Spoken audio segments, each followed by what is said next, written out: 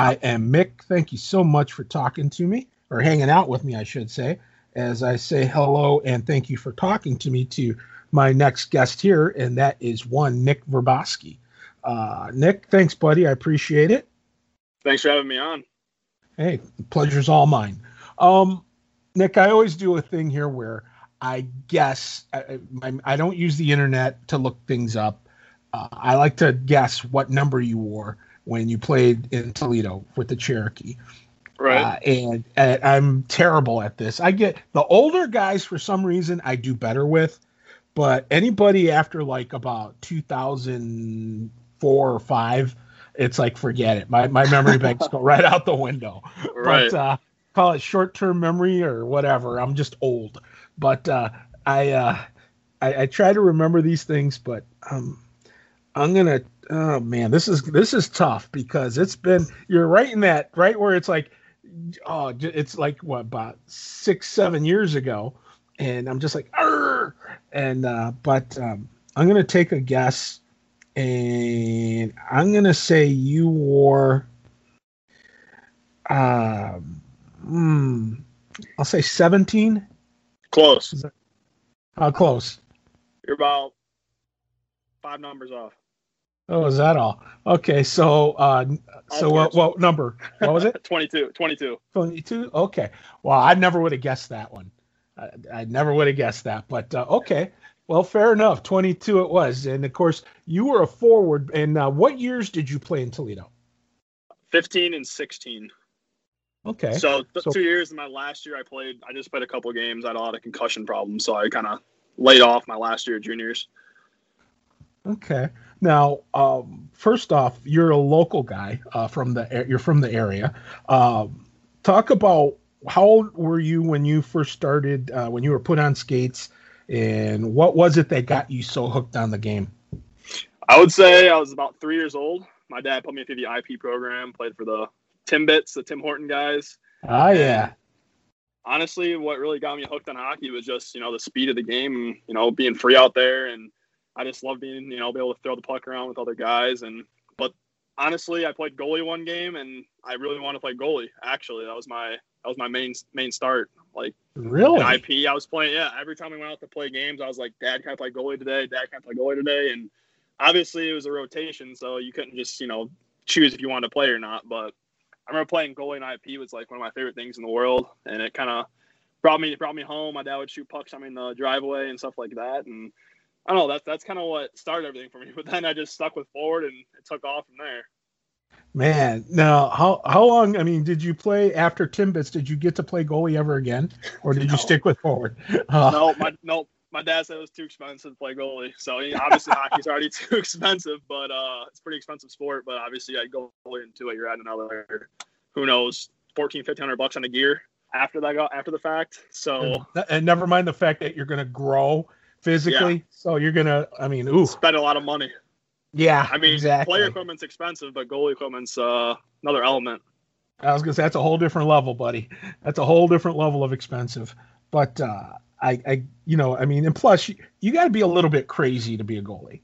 I mean, goaltenders are like field goal kickers in football. They're a little out there, a little eccentric. Different breed, that's for sure. Yeah, yep. So growing up, who are the players that you looked up to, and who was your team growing up? It was the Red Wings, and I always grew up watching Thomas Holmstrom because he kind of fit my play style. A little bigger guy, wasn't the fastest guy on the ice, but could get in front of the net and deflect pucks and that kind of stuff. So he was always the guy I looked up to. I always say everybody liked Darren McCarty because he fought, and those two guys were just kind of my idols. I have pictures of both their stalls when they were at Joe Louis. Okay. Now, when you looking at what you were doing as far as growing up through the ranks, where did you play? Did you play house, or did you do? How old were you when you started travel? Just give me the whole gamut. Yep, I started off in house. I was about 5 or 6 when I started off in house, and then my dad, we took a trip up to Monroe and started playing for the Monroe Ice Hawks and travel. So we traveled to Flint, Trenton, Lincoln Park, Allen Park, all those places, and started off playing 96 there with Coach Steve Pisani. Rest in peace, Steve. One of my favorite men in the world. Yes. One of my favorite guys in the world. And so I played with him for a year, and he took us up to the Joe Louis to play in the States. And we beat the Bay City Blizzard. I still remember that game. And we won the state Michigan championship. It was pretty cool. Lots of good memories with Steve. I have a lot of good stories with him. After that, I went to play 95 up in Monroe, 95 Monroe Ice Hawks, played against the Ice Tigers, David Bogart. And then eventually I transitioned into Toledo Cherokee hockey, which was with Bogey, Matt Allwinger, Jake Pollock, all those guys. Those are some fun years. We had me, Bogey, Zach Armstrong, Allwinger. We all shared the same hotel room all the time on trips, called the Man Cave, and there was some fun times up in the Man Cave with all of our dads got along real well, and good stories. Not for the pod, but it's there's some good times there, that's for sure. And then I played for Coach Kelly Miller, and then I played for Kenny Miller for travel, pre-post, that kind of stuff before I started high school. Went up to play for St. John's, played JV for 1 year, played varsity for 2 years. Then I got into Toledo Cherokee and played 2 years there, took a year and a half off of hockey, and then went to UT and played 2 years at UT as well.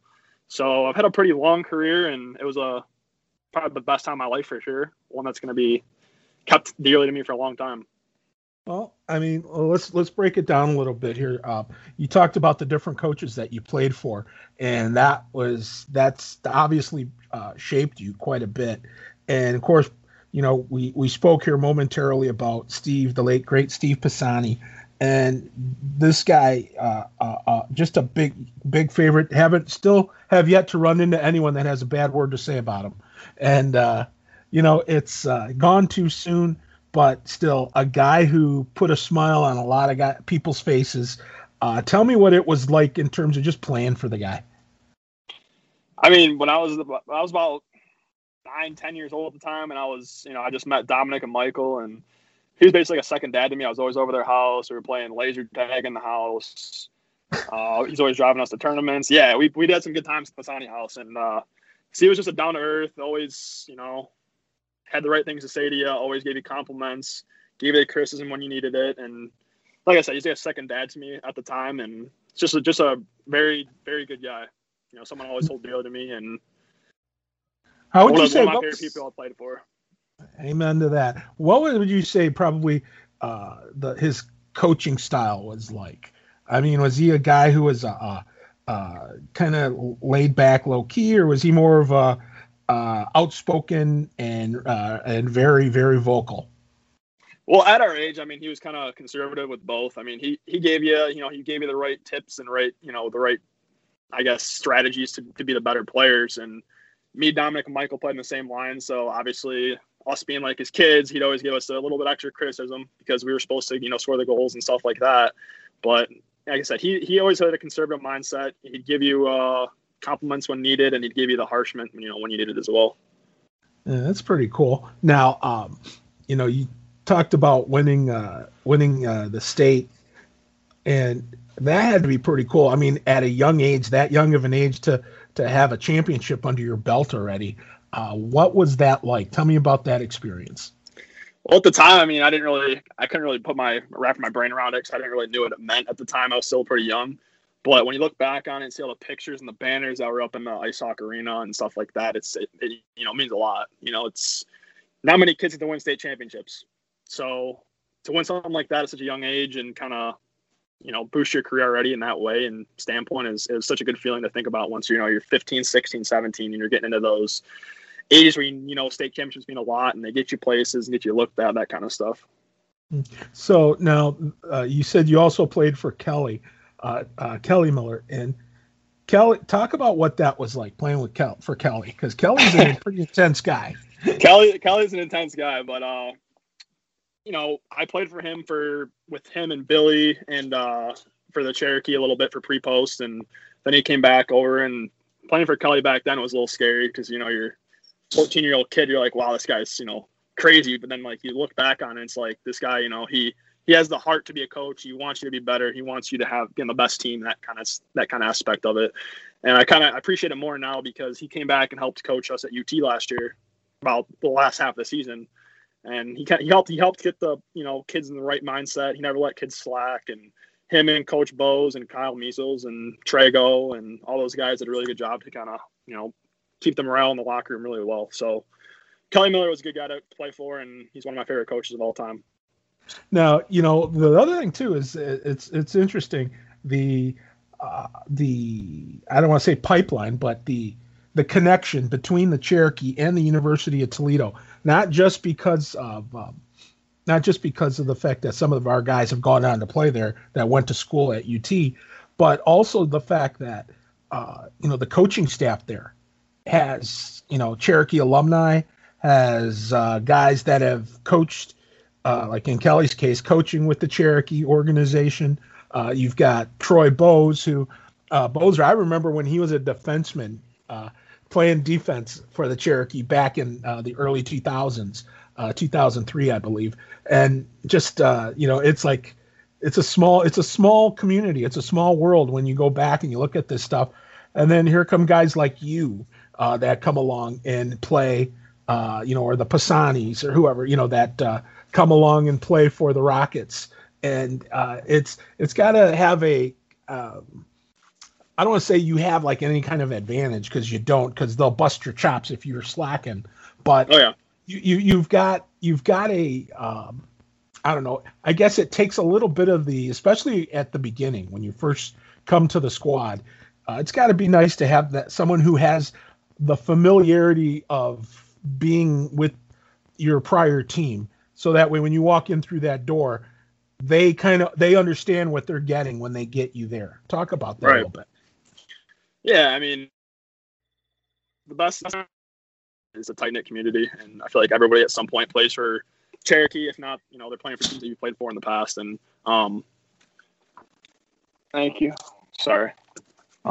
Yeah, and those those connections that you have, like I said, the Pisanis too was a good connection for me, because when I was going into UT, they were going out. They were done with hockey, and they kind of gave me the route and how things were going there. And my first year was under Bob Felser at UT, and that was a transition from Division II club hockey to Division I club hockey. So it was kind of a transition phase where nobody knew what to expect in the Division I right away. So, I mean, it stunk that those guys were leaving when I was there, because Pisanis are always close to me, and I always played hockey with them, that kind of stuff. And but guys like Tristan Snyder came in and played at UT my first year there. Obviously, Ian Rapp was there, the Felsers, all those guys, and they helped me with open arms, let me in. And first year was a little rough. I didn't get many points. I think I finished with 15 for the Rockets, and then my last year, I think it was my best year of hockey, I finished with 50 points. So it was a good year. And like I said, those connections you have from the Cherokee to UT to even guys when I played for St. John's and St. Francis, those guys were all tight with me too. And it's just a tight community here. It's just always a competition, and that's the best way to look at it. So Nick, let me ask you. Let's get back to when you played for the Cherokee. Coming in at you, moving from Kelly to Kenny is essentially what you did. And what was that like? Was there any, I don't know, I guess, was there any thought to playing somewhere else, or did you know after high school you were definitely you had your heart set on playing for TC? I had my heart, Kenny reached out to me, and Kenny's always been one of the dear people to my heart too. He was always good to me. He took over in my 8th grade year as well when Kelly couldn't coach anymore, and Kenny was always a good guy to me. He always pointed the right directions. He always, gave me the best tips. And I wasn't the most skilled player, the fastest player, but he always put his trust in me to go out there and play. And so as soon as he called me after my senior year of high school, it was a no-brainer for me to come play for the Cherokee. And I can tell you right now that those are probably my 2 favorite years of my life, was playing with the Cherokee for juniors. Just the bond you build with those guys. And it's a lot of guys I played with my whole life in Cherokee, honestly. So most of those guys I played with were there. And yeah. Kenny is the building block of that. And Kenny liked our group. We were a tight-knit group. And I have plenty of good things to say about Kenny. There's no words for, everything he did for me. And like I said, I was playing hockey at about 260 pounds back then. I was a big boy. Wow. I was playing forward. So he put his trust in me. He always put me in the lineup. And, I just lost the weight at the wrong time. Well, of course, the other thing, too, is, I mean, when you're we'll get to that here in a little bit about with the concussions and everything in your second year. But tell me what it was like that first year when you went to tryouts. Uh, was it intimidating walking into that locker room, or was it just were you nervous, or I mean, what went through your mind when you walked in there the first time? I would say I was definitely nervous just because it was going from high school hockey to junior hockey. It's a pretty big transition, a big step. But obviously, I knew most of the guys that were there playing. I knew Bogey, Turner, Brody Duncan. I knew all those guys that were already playing there. They played there for years and years already, and like I said, they welcomed me with open arms too. They gave me tippers, and but I'd say it was definitely intimidating going into my first junior tryout, and it's one of those things where you're just like, wow, this is a lot different than what you're used to. What was the biggest adjustment you had to make when it came to high school versus junior hockey? Speed, by far.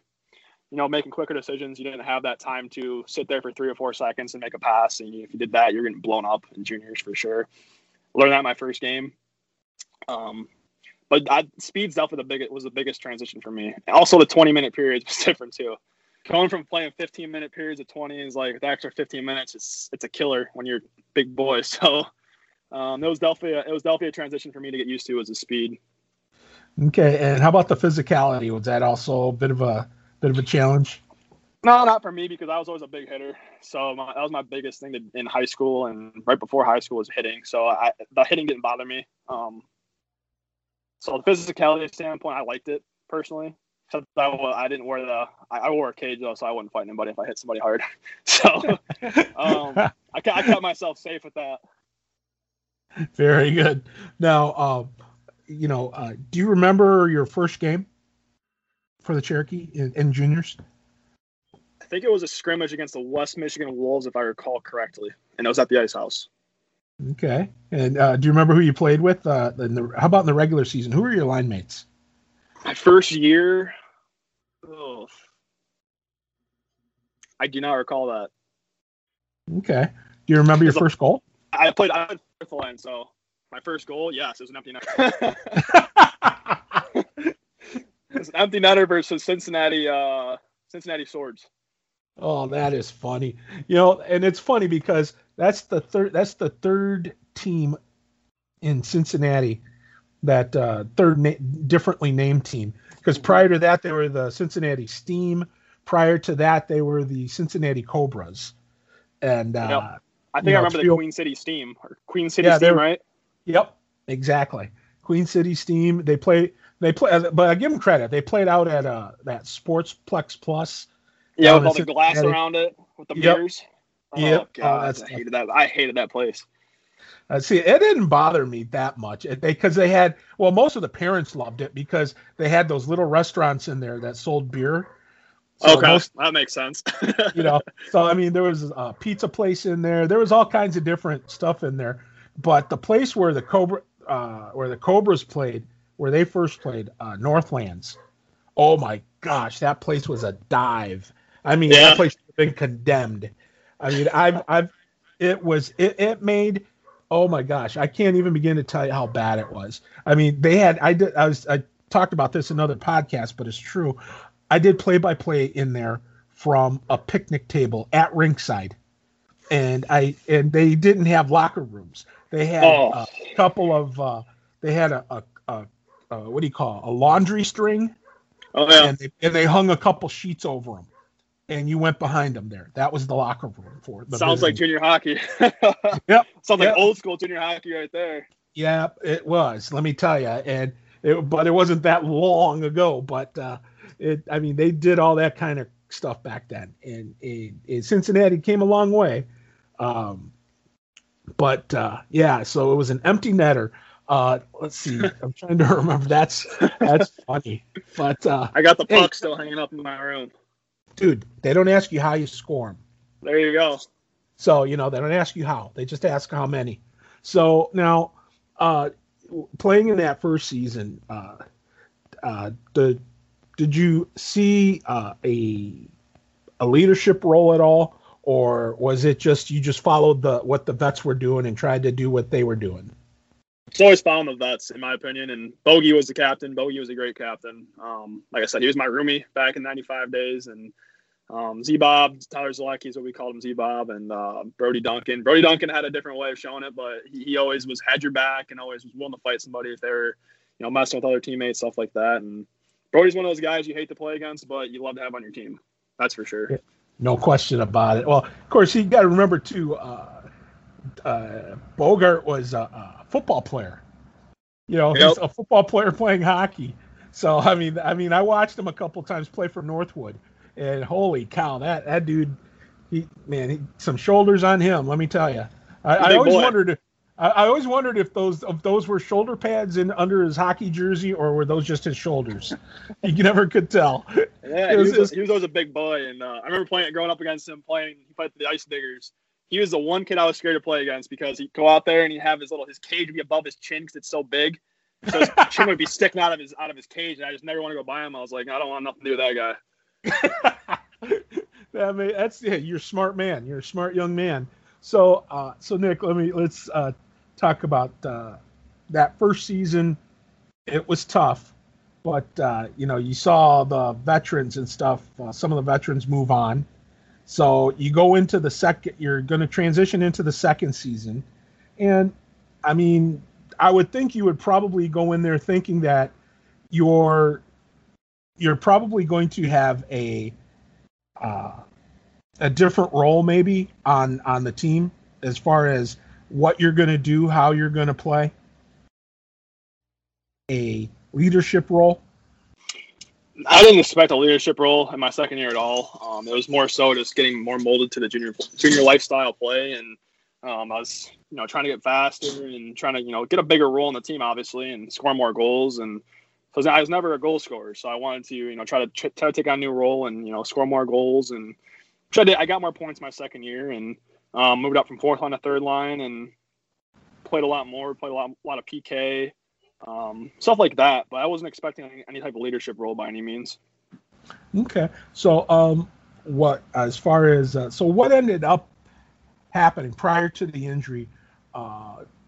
Line mates change, your playing time, any of that kind of stuff change at all, or? So when the injury happened, it was actually one night we were short on defensemen. I forgot what happened. A couple of guys got DQ'd or something like that, so Kenny put me back on D just for that game against Worcester. And I remember I went behind the net to get a puck, and this guy, his last name was Watts. Everyone knows who Watts is. Everyone always gave me crap for it. We both just were coming the same direction.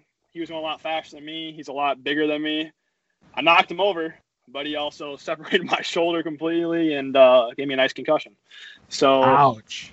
And that was my second big concussion. So at that point, I was kind of like, maybe I need to chill on hockey a little bit. And because I might have had concussions before that I didn't even know I had. So I think I played the end of the season. I think we went to the playoffs. I played in the playoffs, but after that was over, that was kind of it for me for a while. I just need to get back to my, my better mental state and stuff like that, because the concussion kind of takes a mental toll on you too. Oh yeah, I have no doubt. Now. So how long did you play? I mean, any at all in that last season with the Cherokee? My second season? Yeah. Yeah, I played at the end of the year. I think I was out for 6 weeks, I think, for the concussion in my shoulder. I think I played for playoffs. I remember playing playoffs. I played playoffs, and yeah, that was it. I think I played the last 2 weekends of the season and plus playoffs. Mm-hmm. Now, did you go ahead? I had to make sure, or Doc had to clear me too. So Dr. Huffman from the Cherokee, so I'd make sure he cleared me and stuff like that. And I want to make sure I was back to my correct self before I'm back and played again. So okay. Now, did you spend a lot of time at the rink while you were off? I mean, or did you? What did you do just to kind of, I guess, fill up the time since you were on the shelf?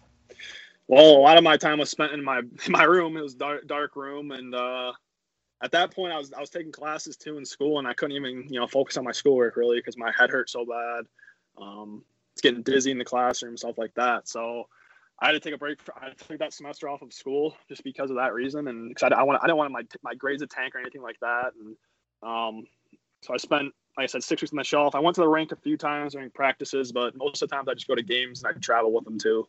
But I want to make sure I was still around that atmosphere because that's what kind of keeps your mental state in check when you're around those guys and stuff like that.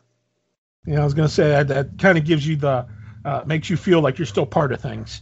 Right, and that's the biggest part, especially when you're at home all day sitting in a dark room. It's like, this sucks, Yep. But it's the right thing to do. You don't want to screw your brain up anymore, especially when you're that young and hockey's not your calling. Especially, you want to make sure you're set for life after that.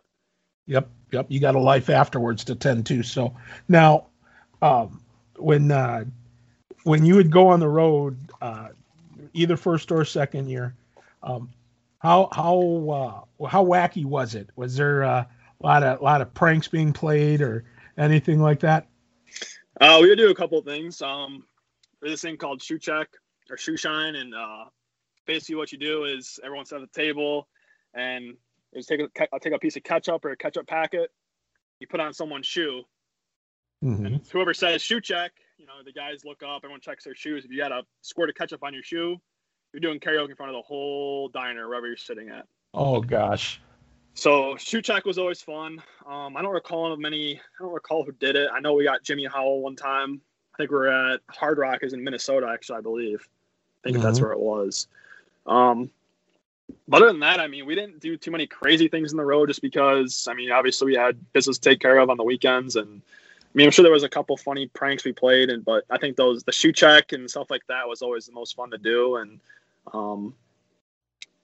that's really, when you're on the road trip, especially when you're going to like Pittsburgh, or we went to New York a couple times, we're only there for one night usually. So, and obviously we'd play a 7:00 game on a Friday, and then we go turn around and play probably a noon game on Saturday. So we wouldn't have much time to screw around in between. And bus rides are always fun though. Bus rides always had a good time, and did rookie talent shows, stuff like that. And what was that like? What did you have to do as part of being a rookie in your rookie year for rookie talent show? So we went to B-Dubs, and all the rookies would dress up like girls.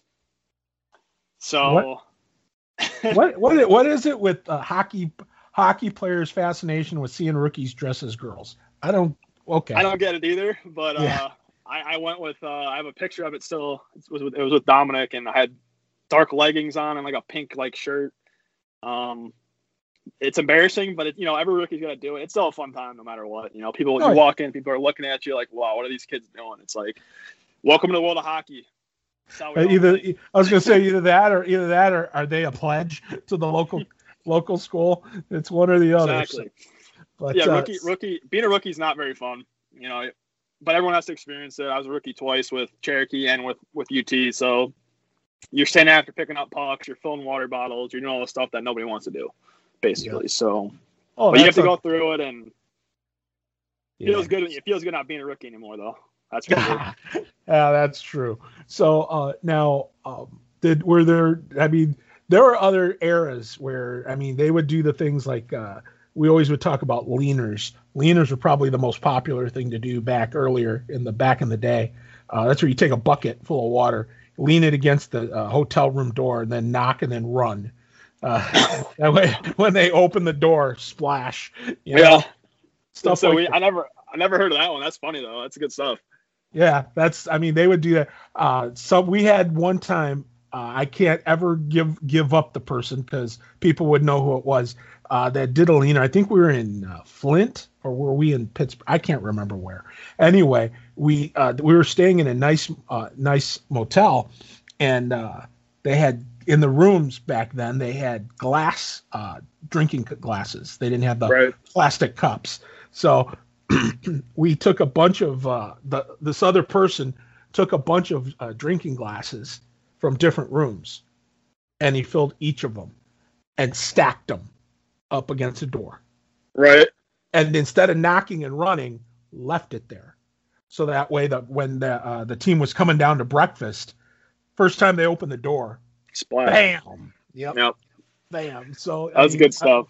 Yep. And then of course, you get the usual stuff like taping your skate blades in the locker room. That's happened to me before, and it happens to everybody at some point, and I remember one time when they were playing with the Cherokee, someone took Brody's skate blades out of his skates. Like, they just clicked them out, He went to get on for practice, and he just bit it.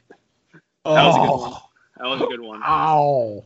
But I always got to the point where I'd come to the rink every day, and I'd check my glove to make sure there's not a water sitting in my glove, or my knee pads, or I check my skates for clear tape.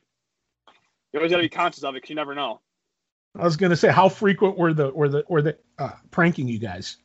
It was a lot in the locker room, especially before practice. Never before games, though. But I got to the point where I was checking myself every day just to make sure, because I remember for one time I did, it was my second day in the locker room. I went to go get my knee pad off the stall, and dumped the water, came right down on my head just from my knee pad. Holy smokes. Never made that mistake again. Very smart. Very smart. But who are usually the guys that would do that stuff? Do you remember? I mean, that's the thing. I don't even know. Really? I don't even know at this point. Yeah, because I had to get to the rink about 20 minutes before practice started. So, before that, I mean, 'cause I always came from work, so I was always a little bit later. But I would never know. Nobody ever knew. So, I would peg Turner as one of the guys for sure. But I have no evidence to prove that. But I'd always peg Turner to be one of those guys. But other than that, like I said, I couldn't even tell you, because there's always so hush hush. Like people are good about keeping secrets about it. So, that's the brotherhood for you. Always loyal. Oh yeah. But so now, when you went to, trying to think here, when you went to playoffs, did you see more ice time, less ice time because of the concussion prior and the shoulder? Did you get to see more things? I mean, in terms of playing time? It was pretty steady. Obviously, I knew my position, my role on that team. It wasn't a goal scorer. It wasn't, clutch time performances, stuff like that. Excuse me.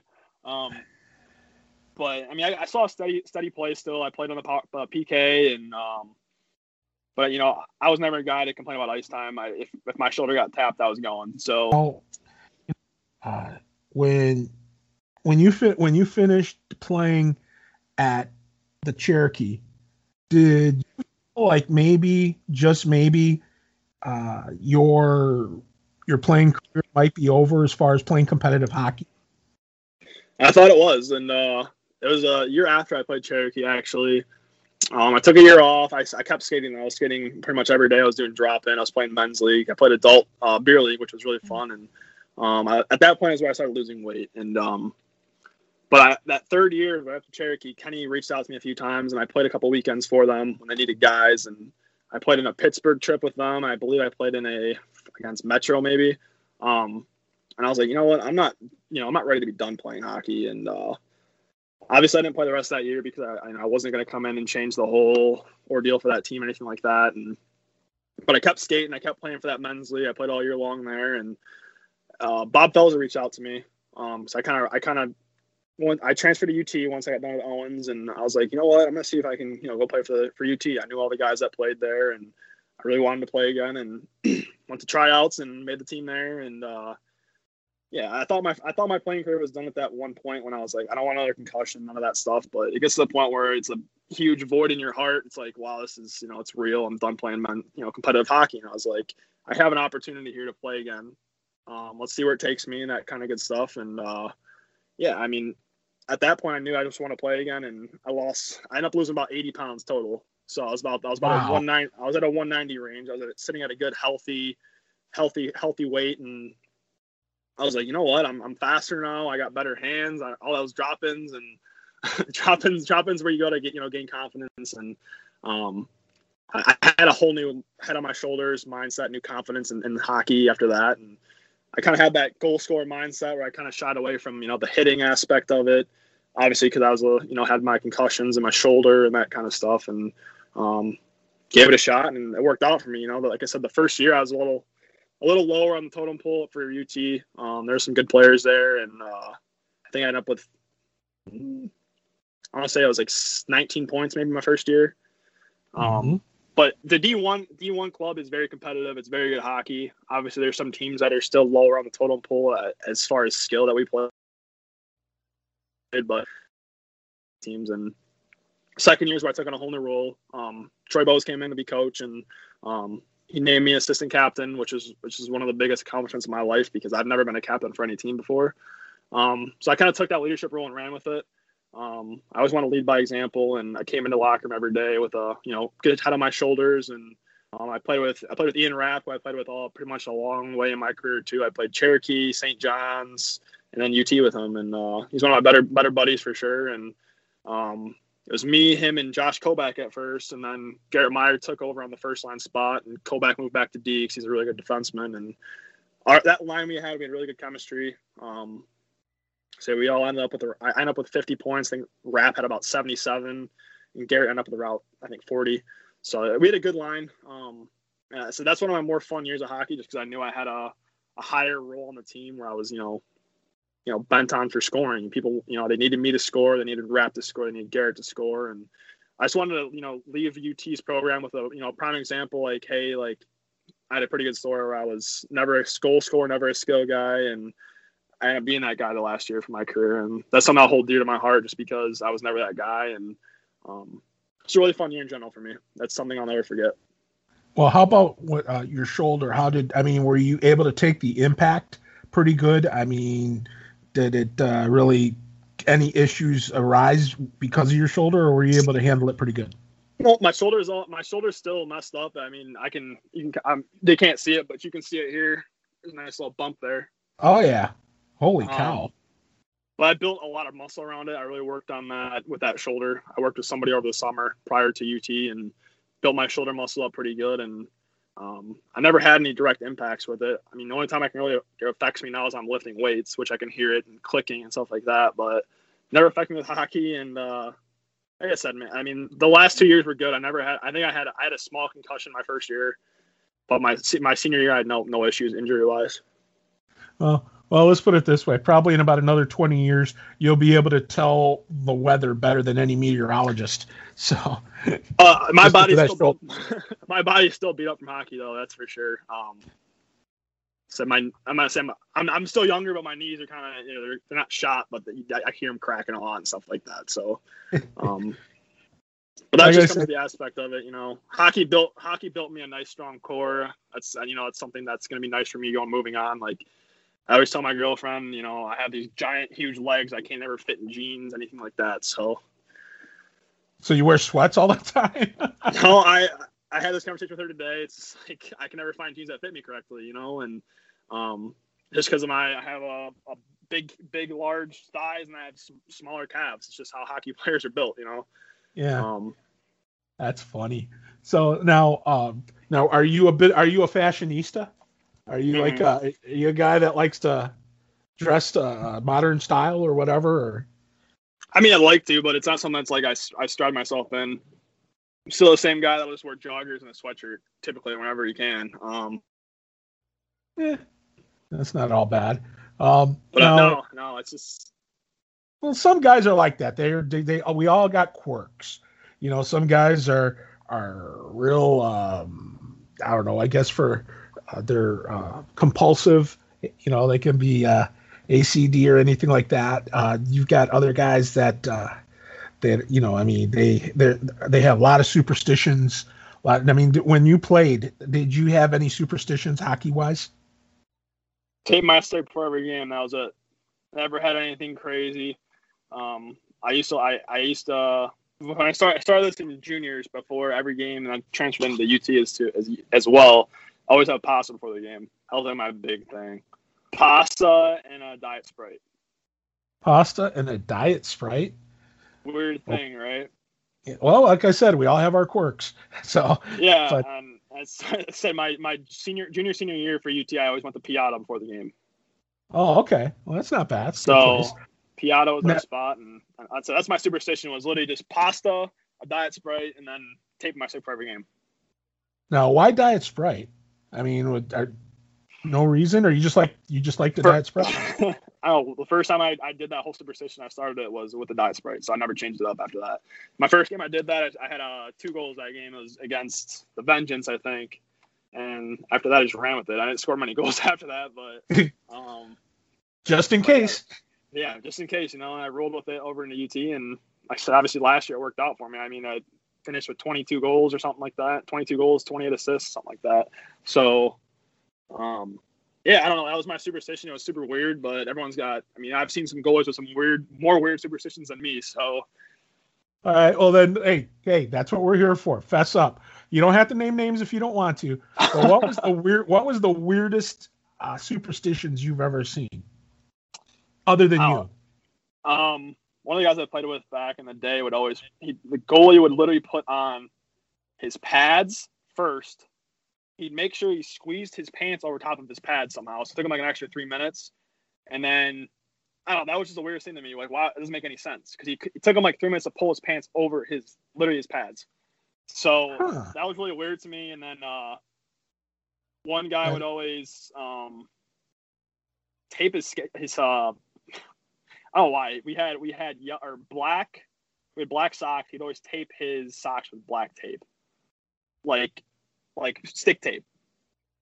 So I don't know. That was the weirdest thing to me. Like we got clear tape for free, and he literally used black tape. Okay. It's just strange. I don't know. It's not, might not be weird to other people, but that's just weird to me. Well, that's hockey people for you. We're our own breed. That's very unusual, but you know, hey, that's what makes life interesting. So I mean, man, I'm still trying to process the whole diet Sprite thing, but okay. It's weird. I know it's weird to me. It's weird to me too, but it worked for me, and that's something I was like, I'm just gonna roll with it, man. It didn't affect my on ice play. It never gave me cramps, anything like that. So now, yes or no? Be honest. Do you ever still drink a diet Sprite? Occasionally, I'm more of like a Diet Mountain Dew guy. Oh, okay. There's nothing wrong with that. I don't know. I stopped that as soon as I stopped playing hockey. So at UT, I was done with Diet Sprite. I grew up in a soda family, so.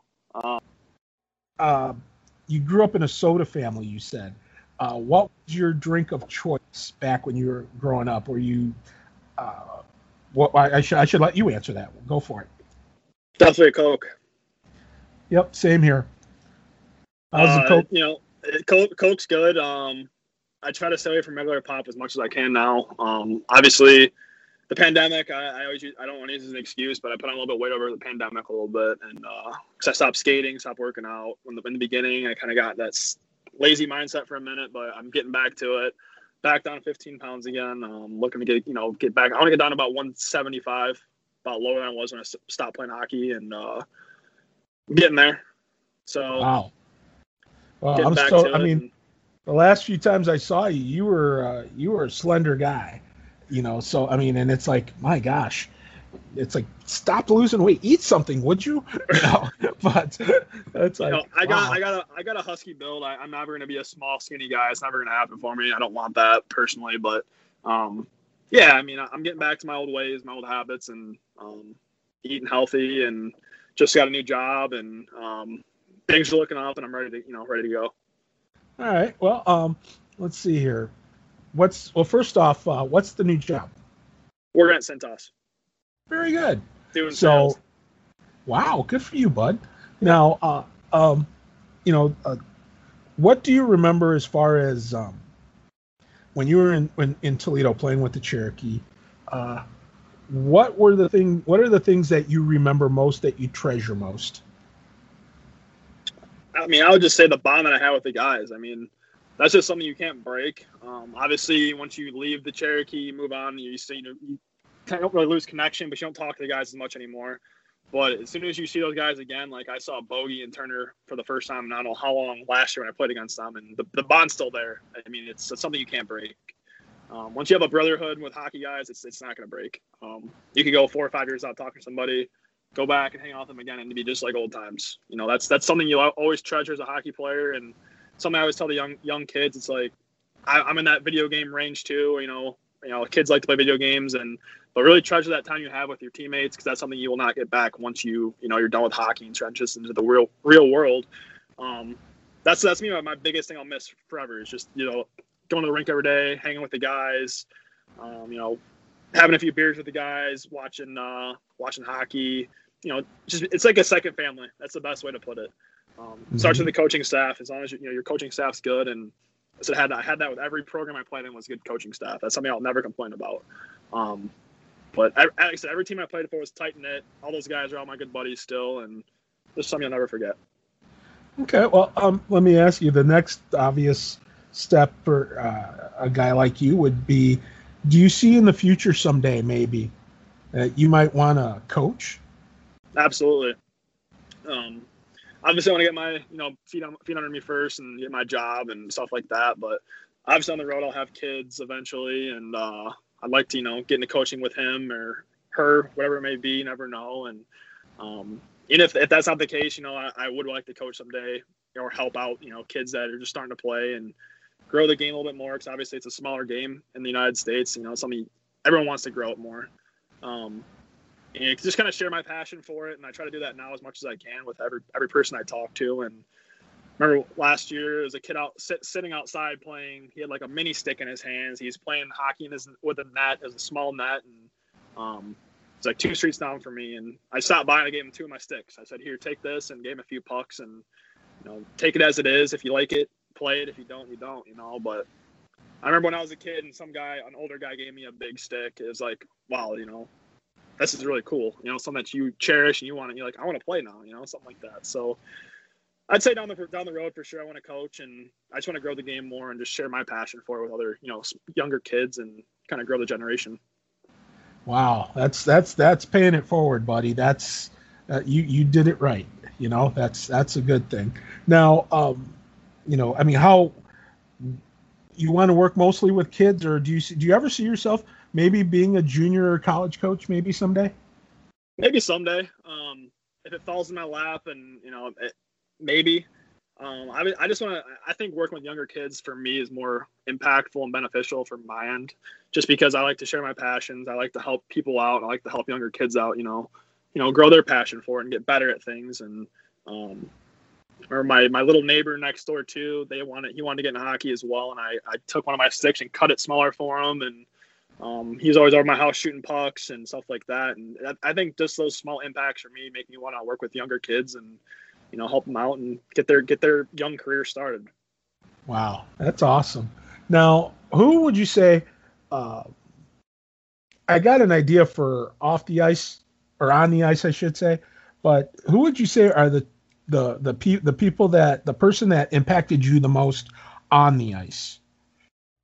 As in like a coach or? Yeah, coach, general? Player, teammate, whoever. I'd say my dad.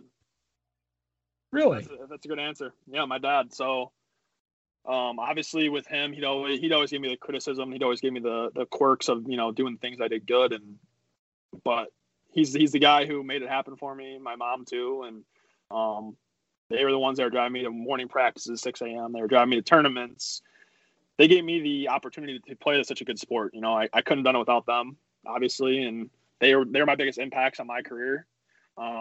Obviously coaches aside and players and teammates, but they were the 2 that made everything happen for me. And that's something I'll never be able to pay back to them, just because of how many friends I made, how many cool trips I got to go on.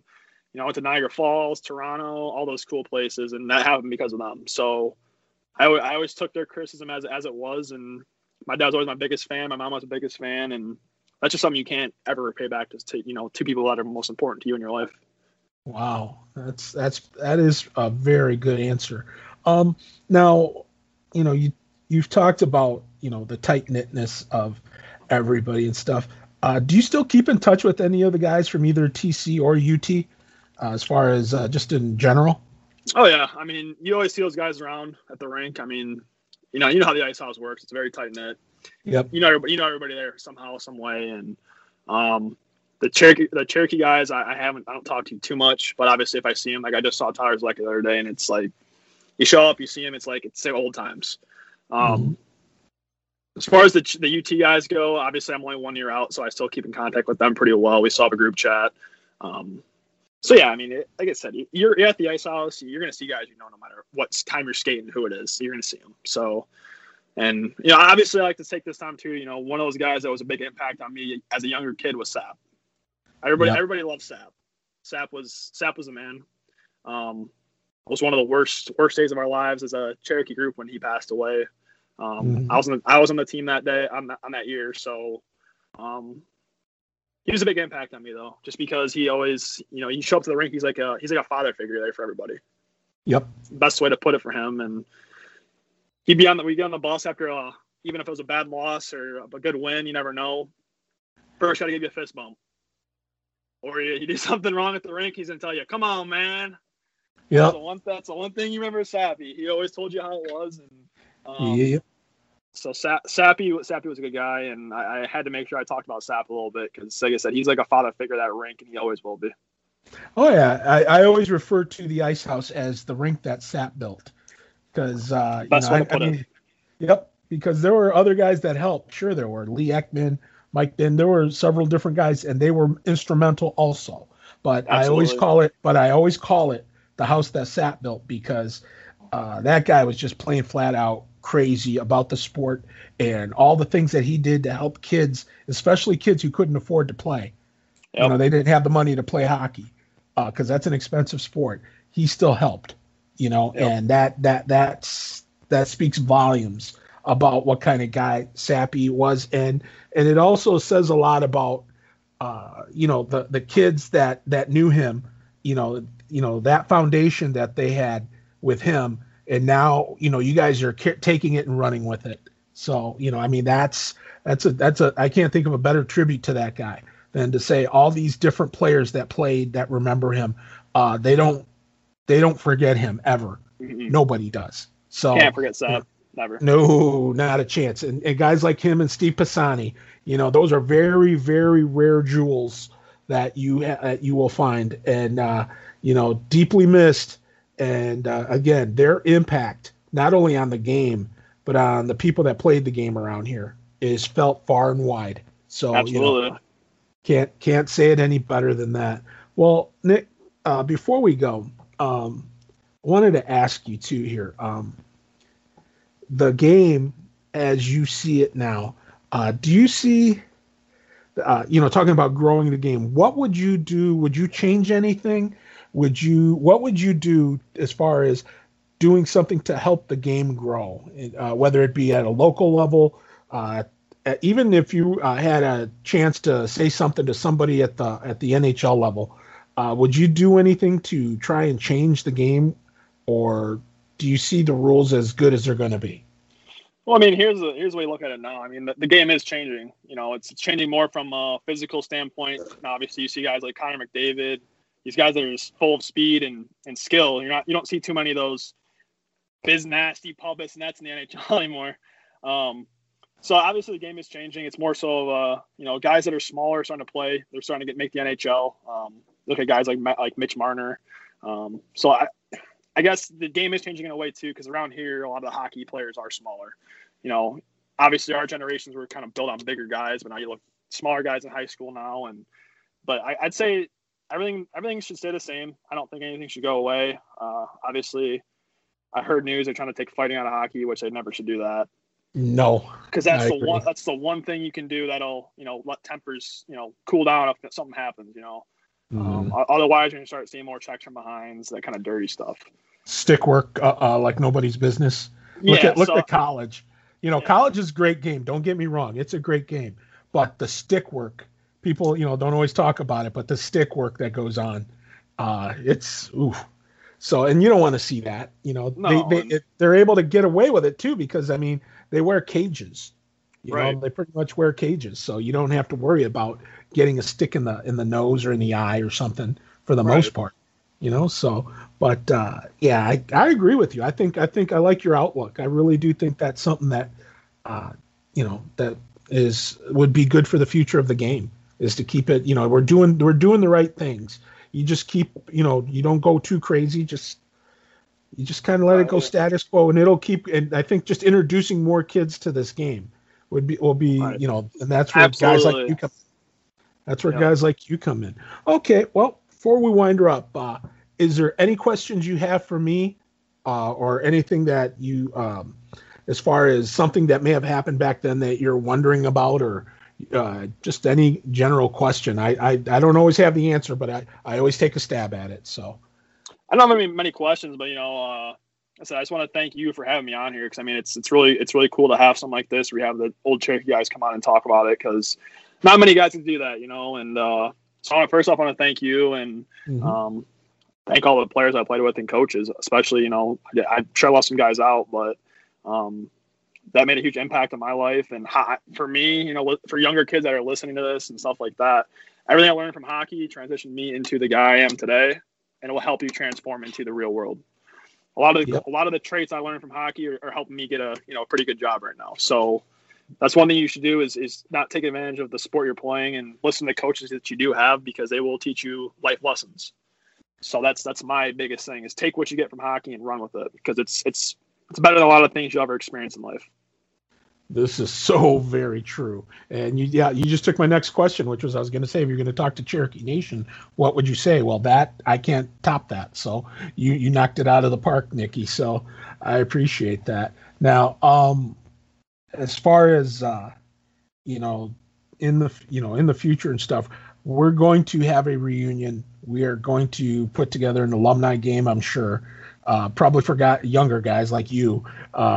But that's the goal. So we're going to do that, and we're going to basically get everybody together, go watch a Cherokee game, and have a couple pops, laugh, and tell toss stories. You know how that goes. But and I'm sure I'll get better. I'll get stories. I'll get stories that probably weren't good for the pod, as you said. Yeah. So I'll hear one or two of those when we get together at that point. But I thank you so much for doing this with me. And, hey, we'll stay in touch, and we'll talk soon. I appreciate you having me on. Thank you so much. Hey, thank you. Well, that's going to do it for episode 46 here of the Cherokee Podcast. Big thanks to Nik Verbosky for doing this. And don't forget, new episodes drop every Wednesday and Saturday. Just subscribe to your favorite podcast software, and they'll notify you when a new episode will drop. So for Nick, I am Mick, saying thanks, everybody. We appreciate it. And we'll talk to you soon again on the next edition of the Cherokee Rewind.